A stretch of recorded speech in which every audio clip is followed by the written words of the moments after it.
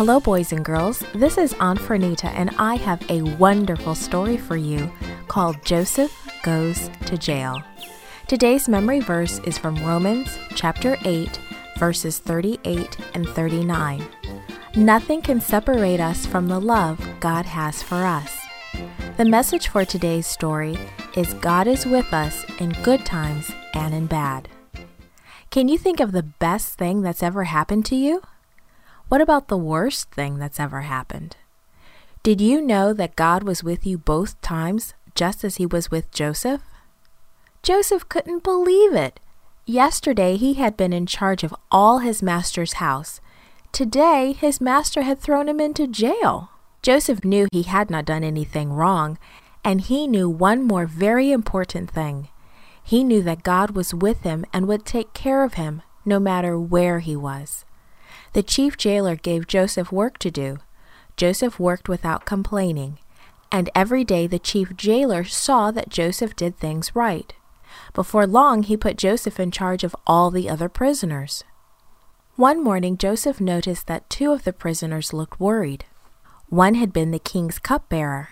The other had been the king's baker. But the king had become angry and had put both of them in prison. "What's the matter?" Joseph asked them. "We had strange dreams last night," the cupbearer answered, scratching his head, "and we don't know what they mean." "God is the only one who can explain dreams," Joseph said. "Tell me your dreams." "I dreamed I saw a vine with 3 branches," the cupbearer replied. "There were grapes on the vines, and I squeezed the grape juice into the king's special cup and gave it to him." Joseph said, "God will help me explain the dream to you. In 3 days the king will set you free and you will go back to work in the palace. When you see the king, please tell him about me," Joseph begged. "I have done nothing wrong. I shouldn't be in this prison." And then the baker said, "Let me tell you my dream. I dreamed there were 3 bread baskets on my head. There were fancy breads and cakes for the king in the top basket, but the birds were eating the food." Joseph prayed silently. "I will explain the dream to you. In 3 days the king will punish you, and you will die." In 3 days the king had a birthday, and he gave a big party. During the party, he sent to the jailer for his cupbearer and baker. The king gave the cupbearer his old job back, but punished the baker, just as Joseph had said.